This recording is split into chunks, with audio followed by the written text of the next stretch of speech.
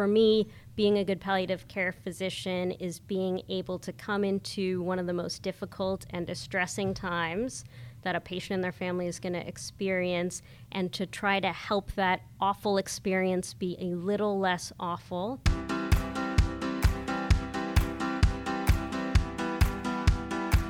Greetings and welcome to another edition of The Transformer, the UW Medicine Care Transformation Podcast. I'm your host, Josh Kearns, and in this episode, we'll touch on a specialty of which I've had firsthand experience and means so much to me, and we'll learn how important collaborative and empathetic care is in helping our patients and their families find understanding and empowerment in dealing with serious illness and end-of-life situations.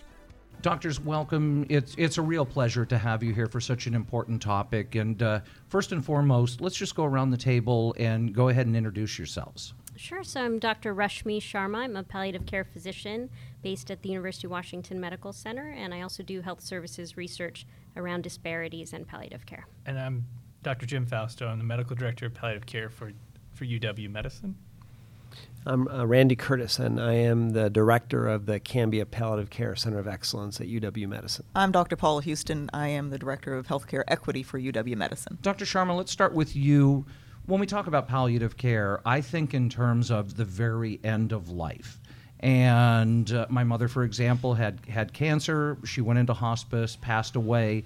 And it was only in the last week that we really experienced that care. But I understand that it is far more complex and involves so many more considerations and factors and much broader spectrum than people commonly believe.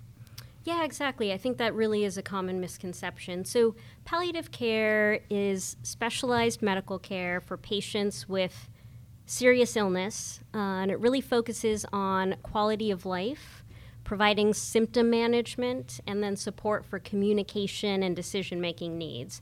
And we're thinking about how to provide the best care for patients, but also how to support family members in what is a really difficult and can be a really distressing time.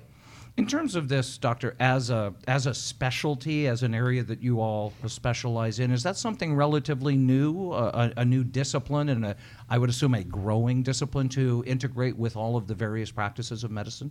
Yes, absolutely. I think, it became an official board certification in 2008 that people could be certified as a hospice and palliative medicine physician, but it's built on work that's been going on for 30 or 40 years, essentially, with interested parties. And I think another important element to raise is because of the subspecialty, we see a greater emphasis among non-specialists in improving their palliative care skills. And so that's a mission that we want everyone to have some basic level of skills when it pertains to meeting the needs of palliative care. And I think the fact that we've become a codified specialty, we've enhanced everyone's ability to do this work as well. The University of Washington School of Medicine, I understand you're somewhat at the forefront of this in developing this specialty and looking at how do we educate not only existing providers but students as well, and helping to really create this entire area of practice. Yeah, palliative care it came to UW Medicine in the early 2000s. We started our first palliative care service, and the way that palliative care started at UW Medicine was with individual inpatient consult services at each of the hospitals. And in 2012, we developed this center, which is now called the Cambia Palliative Care Center of Excellence, to really bring together these individual services in each of the hospitals, as well as the critical mass of people across UW Medicine and the University of Washington who were interested in palliative care research as well as palliative care education, and really bringing them together under one umbrella and being able to collaborate with each other, work across hospitals, as well as across departments and schools within the University of Washington. What does that look like, evolving a practice? This is, I understand in all practices of medicine there's constant evolution, but something where you're essentially, there isn't a manual from before. You are having to create this and work with existing systems, and especially in UW Medicine, multiple systems, multiple practices, multiple clinicians of different eras, et cetera. How do you create this entire ecosystem, if you will?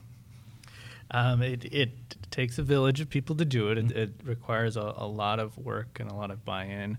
I think one of the exciting parts of palliative care, but challenging parts, is that we cut across cultural norms, spiritual norms, social norms, and each time you try to grow the service, you have to re-norm what is acceptable and okay in various other departments, other divisions, and other medical specialties. And so it's a lot of work and leading by example and delivering on sort of promises you're going to provide as far as excellent patient care, and then a lot of coalition building.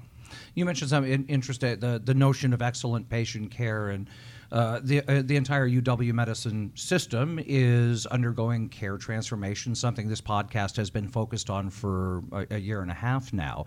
How do you fit palliative care and developing a new system at the same time that the entire system is trying to change all of these old ways of doing business? Yeah, so I think there are technical solutions we've tried and are continue to work on around care transformation, like screening and screening tools. That is an element of care transformation. I think there's another body of work that we're doing within palliative care, which is putting the patient and their preferences at the center of what care and how care is driven, especially in the setting of uncertainty. That is transformative in and of itself, to make sure that the algorithm of care is actually built around what the patient would like and prefer, given the choices before them. And I think as we do that as subspecialists and as we teach that to others and as primary palliative care techniques, that is transforming care into something that I think patients and families have asked for years. And Dr. Sharma, as a follow to that, the notion of the best care, the right care at the right time in the right place. I know that there, as a layperson, the preconception that a lot of times do no harm extends to we're going to keep somebody on life support well beyond maybe their own wishes or perhaps their understanding and all of that.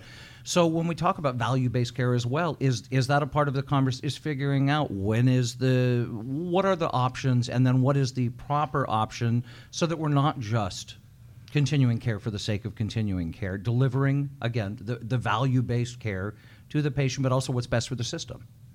Yeah, I think in terms of how we can provide care that is in line with what's most important to people and their families in a way that also provides value-based care for the system is kind of a natural fit for palliative care. So I think a lot of people unfortunately receive very aggressive, non-beneficial care at the end of life because they aren't aware of other options or conversations haven't taken place to really understand what's important to them. And so I think that's the fundamental addition that palliative care brings that can really help us advance on this journey of how do you have a more system-level approach to value-based care. Well, speaking of system level then, if I go to Northwest versus Valley versus UWMC, how similar, how common are the experiences now? How has your work helped to standardize, if you will,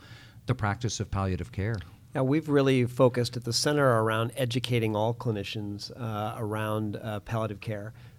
Jim mentioned primary and specialty palliative care. The center is very much focused on improving both of those things. So not just building the specialty palliative care services and making sure they're available to patients who need them as well as their families, but also training all clinicians to have these kinds of conversations with their patients. And I really believe that it's the combination of those two approaches that it's going to make the most progress for the healthcare system. And I would say we've made progress, that I've seen over the last 25 years that I've been doing this, I've seen a lot of improvement in the basic primary palliative care skills of clinicians across our system. As well as the growth of the specialty palliative care services. I'm just curious, what is it that brought each of you to palliative care as your area of expertise? We cheated, Dr. Sharma and I talked about this before we started the interview. I'm fascinated by it. I mean, again, I'm going to go back to my mother very quickly. I found those people that provided palliative care to be almost angelic. The compassion, the level of empathy, which is not always necessarily what we've come to experience with some physicians who are more just clinical, not to denigrate them in the least, but it is more clinical versus you have to be far more, it seems like, openly empathetic with your patients. Yeah, so I can recall sitting in a conference room in the Harborview MICU with an Asian American family and watching this attending do a masterful job of communicating in a way that was so compassionate and so supportive.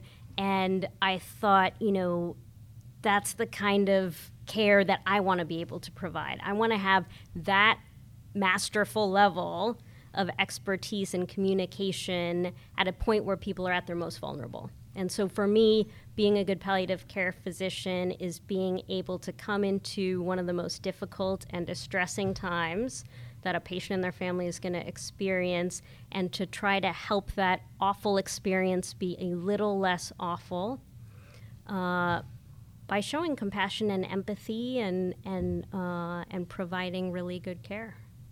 Doctor? A lot of people believe that hospice and palliative care are the same thing. That they are not. They're overlapping features. But I spent a year between undergraduate and medical school volunteering with a hospice agency that provided end-of-life care in a home that people would move into. And that really built my understanding of an interdisciplinary team and the interdisciplinary approach to taking care of people in hospice who are at the end of life, but in palliative care who are seriously ill. And I think that model of looking at the whole person and having a cadre of interdisciplinary folks deliver this care is what sold me. And then I think I fortunately had some aptitude for it too, which has allowed me to continue to do this work and excel at times. Yeah. Doctor? I became interested in palliative care in medical school. I was in medical school in the late 80s in Baltimore at Johns Hopkins, and HIV had just really hit that city, and we were taking care of a lot of young men at that time who were dying in the hospital. And I just remember seeing and providing this care, which I thought was really suboptimal, substandard care, not supporting these patients and their families. And then occasionally I'd see it go exceedingly well. And I think this can go well, and yet so often doesn't. I became very interested in what makes it go well and how can we have that be the average experience, not the unique experience. And Dr. Houston, he mentioned treating patients with HIV, but this seems to fall directly in line with your efforts overall with providing equitable care for all, which would extend, it seems like it only makes sense that equity is an important part of this medical practice as well as all of the other ones that you're engaged with at University of Washington Medicine. Absolutely. I mean, we have talked about our blueprint before that was developed going on 3 years ago now with 3 focuses under our care transformation, wanting to be a leader in decreasing health inequities and ultimately decreasing health disparities. So focusing on having our workforce decrease implicit bias, increase their cultural humility, and recruiting a more diverse workforce. How we engage our communities as our partners in care is our second objective. And then the third one is around our clinical quality improvements. And that's where this area comes in. So we're looking at individual populations and individual issues within those populations to focus on the care being equitable for them so that they have the opportunity to have the best health outcome. So this group in palliative care has also asked us to come in and talk about, okay, what are the equity, diversity, and inclusion issues that they should be thinking about? As was mentioned, there are lots of different cultural issues around end-of-life care, and we want to make sure that we have staff and clinicians that understand the history of racialized medicine and how that might then affect the care that they are providing. And Dr. Sharma, Dr. Hughes referenced the cultural differences. You made allusion to it as well. I would think that when it comes to end of life, that it is even more complex, because not only do we each have our own personal, but then we have cultural, religious, etc. So you have so many different strata that you have to navigate for each person. It's not all of these people want to deal with death in this way. Yeah, I think that's exactly right. So it's so difficult to have these conversations when you speak the same language and share similar values and beliefs. And so when you bring in issues around cross-cultural communication, different religious perspectives, you're just amplifying the complexity and the difficulties of this conversation. And so we try so hard to be sensitive in the way that we're talking with every patient and family that we see. But if you add in issues around, a family-centered decision-making style, so families where they want to withhold certain information from the patient, for example, you have to be especially sensitive in how you navigate that situation in a way that still maintains trust, doesn't cause additional distress, and actually, facilitates the building of a plan that's in line with those values and goals. And perhaps for Dr. Houston or the others, as a follow-up to that, I take it you also have to be very conscious of your staffing, of how do you build teams that are in place so that you actually have the right person for the particular conversation, for the particularly difficult conversation when the time comes. Well, exactly. I mean, that's why we want to make sure that we have a diverse staff that is representative of a lot of the patients that we are caring for. We want to make sure that staff understand their own identities and how their identities and their experiences are coming into the care setting and are influencing how they might be treating and caring for patients. That's why we talk a lot about implicit bias and what microaggressions are, that with all good intentions, they are often committing in the care setting. And so we're working on disrupting all of that so that we can make sure that we have an inclusive environment where our patients are having the best experience possible. And Doctor, in terms of your approach with Cambia, with the project, how do you integrate all of that? How is it that you make sure that you are accomplishing what you need to accomplish, the goals that you have set to make sure you're providing that most equitable care?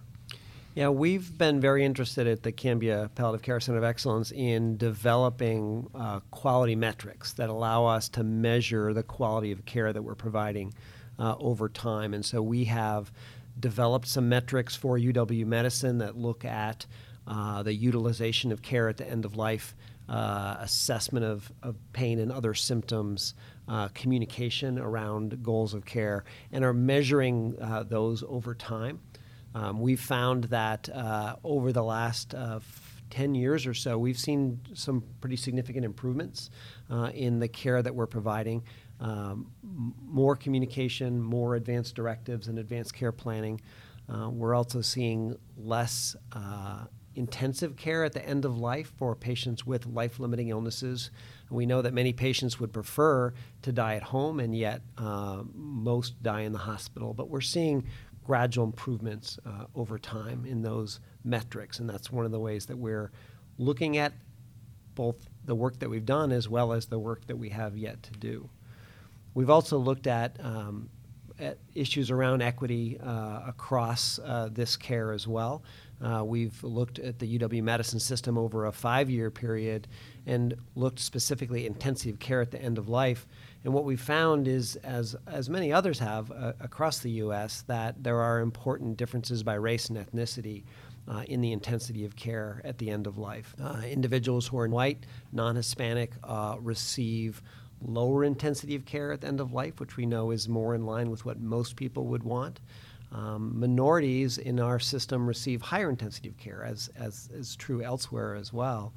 And we've also looked at whether some of that is driven by education and by income and by access to health care, and some of it is, but a lot of it is actually driven by race and ethnicity, and that gets to the fact that culture drives a lot of what we want at the end of life. And so some of these differences are not disparities, but in fact, some patients may actually prefer more aggressive care at the end of life. But we also have some evidence that there are also disparities in the way that we talk with patients and their families. and that we really need to find ways to address those disparities. Working, Dr. Sharma, for example, in the hospital, and Doctor, looking at analyzing how UW Medicine is doing on this front there. I've been very impressed throughout this process over the last year and a half, the willingness of leaders from the top down to say, here's where we fall short, especially working with Doctors Houston and Dawson when it comes to equity and all. Do you see areas that the system, have you identified some places where we need to do better in those areas? I think there are sectors of the healthcare system that are opportunities for improvement. I think we've done a really good job at creating subspecialty palliative care in the hospital setting. I think we've been challenged, like many other health systems nationally, to bring that work to the community and to bring it to patients' homes and to bring it to nursing facilities that might have large populations of the patients we serve, or to ambulatory care settings. And so I think to some end, they're built into that. If you think about institutional racism, then we are only reaching the folks that reach us in the hospital, and there are certain privileges that get you there, and certain disparities that get you there. And so I think we have a lot of room to grow on that front. Dr. Sharma? Yeah, I think that was part of the reason that we chose to have the theme Caring for Diverse Populations for our Pacific Northwest Palliative Care Conference. I think to highlight some of the key issues related to accessing palliative care, unique needs of specific patient populations, and how we can better address those needs. And some of that, as Paula mentioned, comes through understanding some of the historical patterns and kind of theoretical frameworks for equity work kind of across healthcare in general. And so I think, that would be an example of a way in which we're trying to increase awareness throughout the healthcare system of some of these issues so that we can provide more culturally sensitive and equitable palliative care.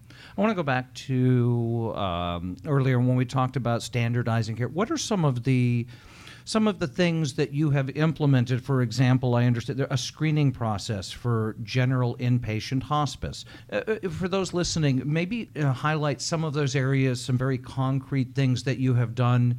Yeah, so I think there are a few programs over the years that we've been able to increase the consistency and reliability of access to palliative care for patients in our hospitals. One example is certain patients with advanced heart failure will get something called a ventricular assist device. It essentially helps the heart.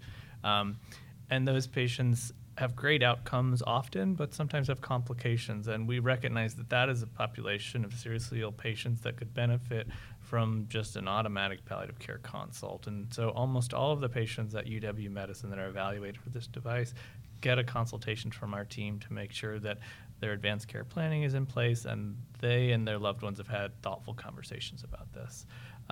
We, in the last year and a half, actually implemented or attempted to implement 18 different screening tools to sort of see where could we find patients in need of palliative care and then deliver more palliative care to appropriate populations.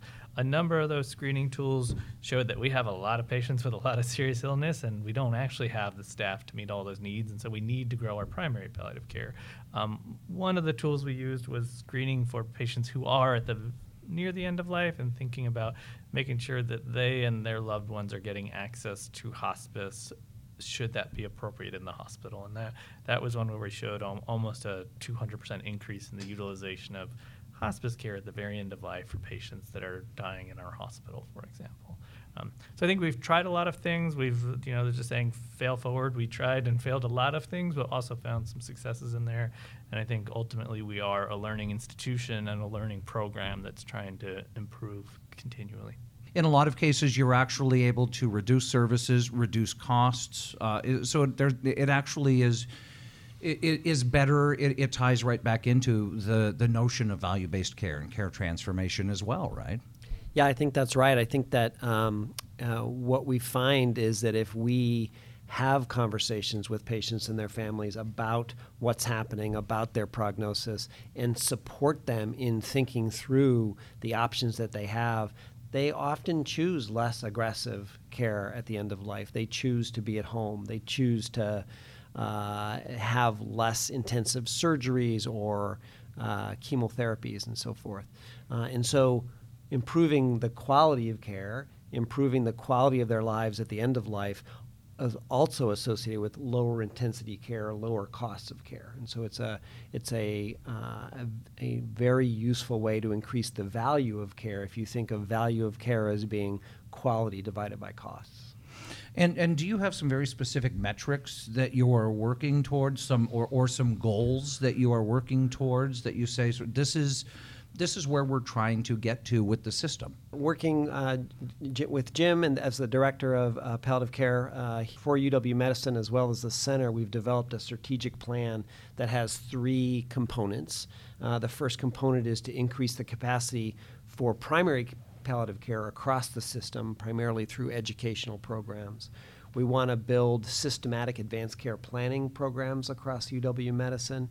And then the third is really to build the specialty palliative care access, particularly in the community, as Jim mentioned, and into people's homes, and then building on the continuity as well so that patients can be followed by palliative care in the hospital, after the hospital, as well if they wind up back in the hospital.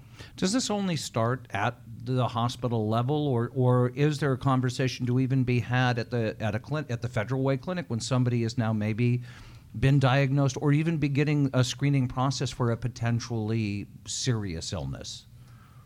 Yeah, so I think there's a great opportunity to try and move these conversations to an earlier point in time. I think right now within our system, we're very focused on inpatient consultations, and unfortunately, that's often in the midst of crisis. So things have really taken a turn for the worse, and that's not the best time to be able to have a conversation with someone about what's important when you're in the midst of a crisis. So I think we're definitely trying to think about ways to have these conversations earlier to support people with decision making before they're in the ICU having to make, an especially difficult decision.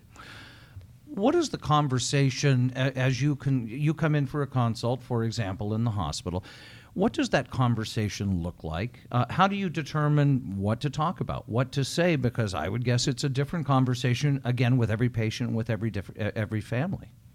It is a different conversation with every patient and family. We've touched a little bit on how issues around culture, for example, religious beliefs can shape that conversation and how important it is to be sensitive to where someone is coming from when you're having that conversation. And yet I think there's some universal elements to all of these conversations. So eliciting someone's understanding of their illness, trying to understand what's important to them, trying to think about who should be involved in decision making. Those are all questions that we try and have with every patient and family that we see. It's just the way in which we might phrase something or the way in which we may choose to kind of further explore a topic may be a little different from conversation to conversation. But those are, I think, some of the key elements of any palliative care consultation. Doctors, how do you approach your work with your colleagues, with the specialists that you engage with every day? Let's just oncological, for example. You have an oncologist. You might have had previously a primary care physician. You might have a respiratory specialist. You have the RNs on duty, a PA perhaps. All of these different people that are coming and going through this Venn diagram, if you will, of humanity. And how do you get everybody at least somewhat on the same page there? I think as we become care providers, there's a privilege in going to serve patients and their loved ones. As our field is largely consultative, when another physician or provider asks me for help, it's a privilege to show up and provide that help too. And so the same kind of humility that I try to walk into a room for patient and family and assess what their needs are, their understanding, and what they're hoping for, that similar formula works with our colleagues, because most of the time they're calling you because they're struggling with something. They're in a place of uncertainty, and if you can step into that space, explore understanding needs, hopes, worries, and then do that with patients and families and bring some unity to the uncertainty, that's when we succeed. And so that would be how I approach it. What about you, Dr. Sharma? Especially, again, you're in the hospital. You're interacting with these colleagues on a regular basis. How do you get everybody? At least, how do you all talk to each other? I think that's the great thing about being a palliative care clinician, that we're constantly thinking about how can you better understand someone else's point of view, perspective, experience. And so, as Jim was saying, it really is nice to be able to use some of those same communication skills with our colleagues. Tell me more about what you're thinking about as you're weighing this question or what you're concerned about with this patient. So being able to use some of those open-ended questions that we use with our patients, I find to be really helpful with our colleagues, because at the end of the day, we're all on the same side. Like, we're all trying to provide the highest quality care we can to patients and to do the right thing by those patients. And so I think that common goal is there, and sometimes people are approaching that common goal with a different perspective. And so we're usually able to kind of talk that through. There is an epidemic of burnout amongst clinicians these days, and some of that burnout has to do with how hard it is to work with patients who are going through incredibly difficult times and support them, to work with their families, to care about people who are really suffering and to try to alleviate that suffering. And so I think that palliative care providers throughout our system view their clients, if you will, as including patients and families, but also clinicians. And many times we do get calls for consults from clinicians who are suffering and who are really struggling. And so I think an important part of our job as a palliative care provider is to provide support for those clinicians. Dr. Sharma, as a physician, do you find it's difficult for some physicians to even acknowledge fallibility? The end of life is ultimately you are trained to save lives, to heal people. And when it becomes a fait accompli, your patient is not going to make it. Is that a difficult hurdle for some physicians to make, to go there emotionally or intellectually? It is really challenging because medical school is training people to save lives, to cure disease. I mean, still in training, despite, I think, a lot of wonderful work that's being done around communication skills, that's still kind of the takeaway from medical school. And so it's a big source of moral distress when you feel like all of those skills that you've learned are still not able to help this specific patient live longer. And I think that is a place where we are really able to help support our colleagues, to remind them that in addition to trying to cure disease, we are also trying to alleviate suffering. And we have so much technology at our hands, and not all of that technology all of the time is doing good, right? And we need to do no harm as well. And so I think that continues to be a challenge for many physicians, and I think that's a place where in palliative care we're able to try and support our colleagues as they really wrestle with what is, a really difficult place to be.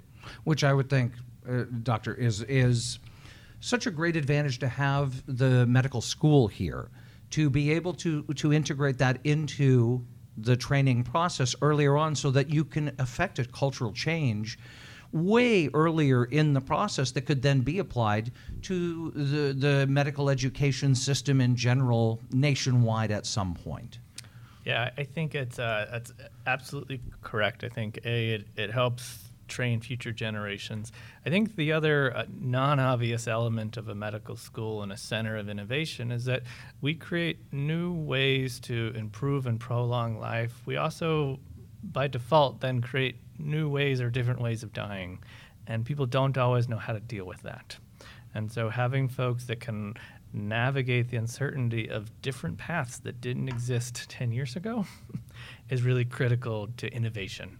There's an interesting article that was just published in CNN, which surprisingly still does other news besides politics, but very insightful. And it talked about how difficult it is for a lot of physicians to have these difficult conversations. And the subject of the story was a physician at OHSU, late-stage cancer, and his experience with his own physicians led him to see that there were some great shortcomings and challenges, and he's now working with residents. And it cited some of the training methods that you have developed up here, Vital Talk and some other things. What kind of training tools are you using? How are you helping your colleagues have these difficult conversations? Yeah, these conversations, having difficult conversations with patients with serious illness is a skill, and people can improve in that skill. But like many skills, you can't really learn how to do it unless you get an opportunity to practice. You can't read a book about how to have a serious illness conversation and necessarily pick up that skill. You really need the opportunity to practice, to get feedback. We've been using the Vital Talk techniques of having actors and actresses play simulated patients and family members so that trainees and clinicians in practice can have an opportunity to practice these skills, get feedback, try different things, use the opportunity to have a timeout and talk about how it's going, use the opportunity to have a rewind and try a conversation in a different way. Things that's very hard to do in clinical work when you're dealing with real patients and families, but that can be a very wonderful opportunity to work on those skills. We thought it would be helpful for you to hear what one of these Vital Talks trainings sound like. Here's a clip from one of them. So I have one other thing that I wanted to bring up that's kind of a planning for the future kind of thing. So, at the point when death is really close, have you given any thought to what kind of medical care you would want to have? I know that's a hard one to think about. Yeah.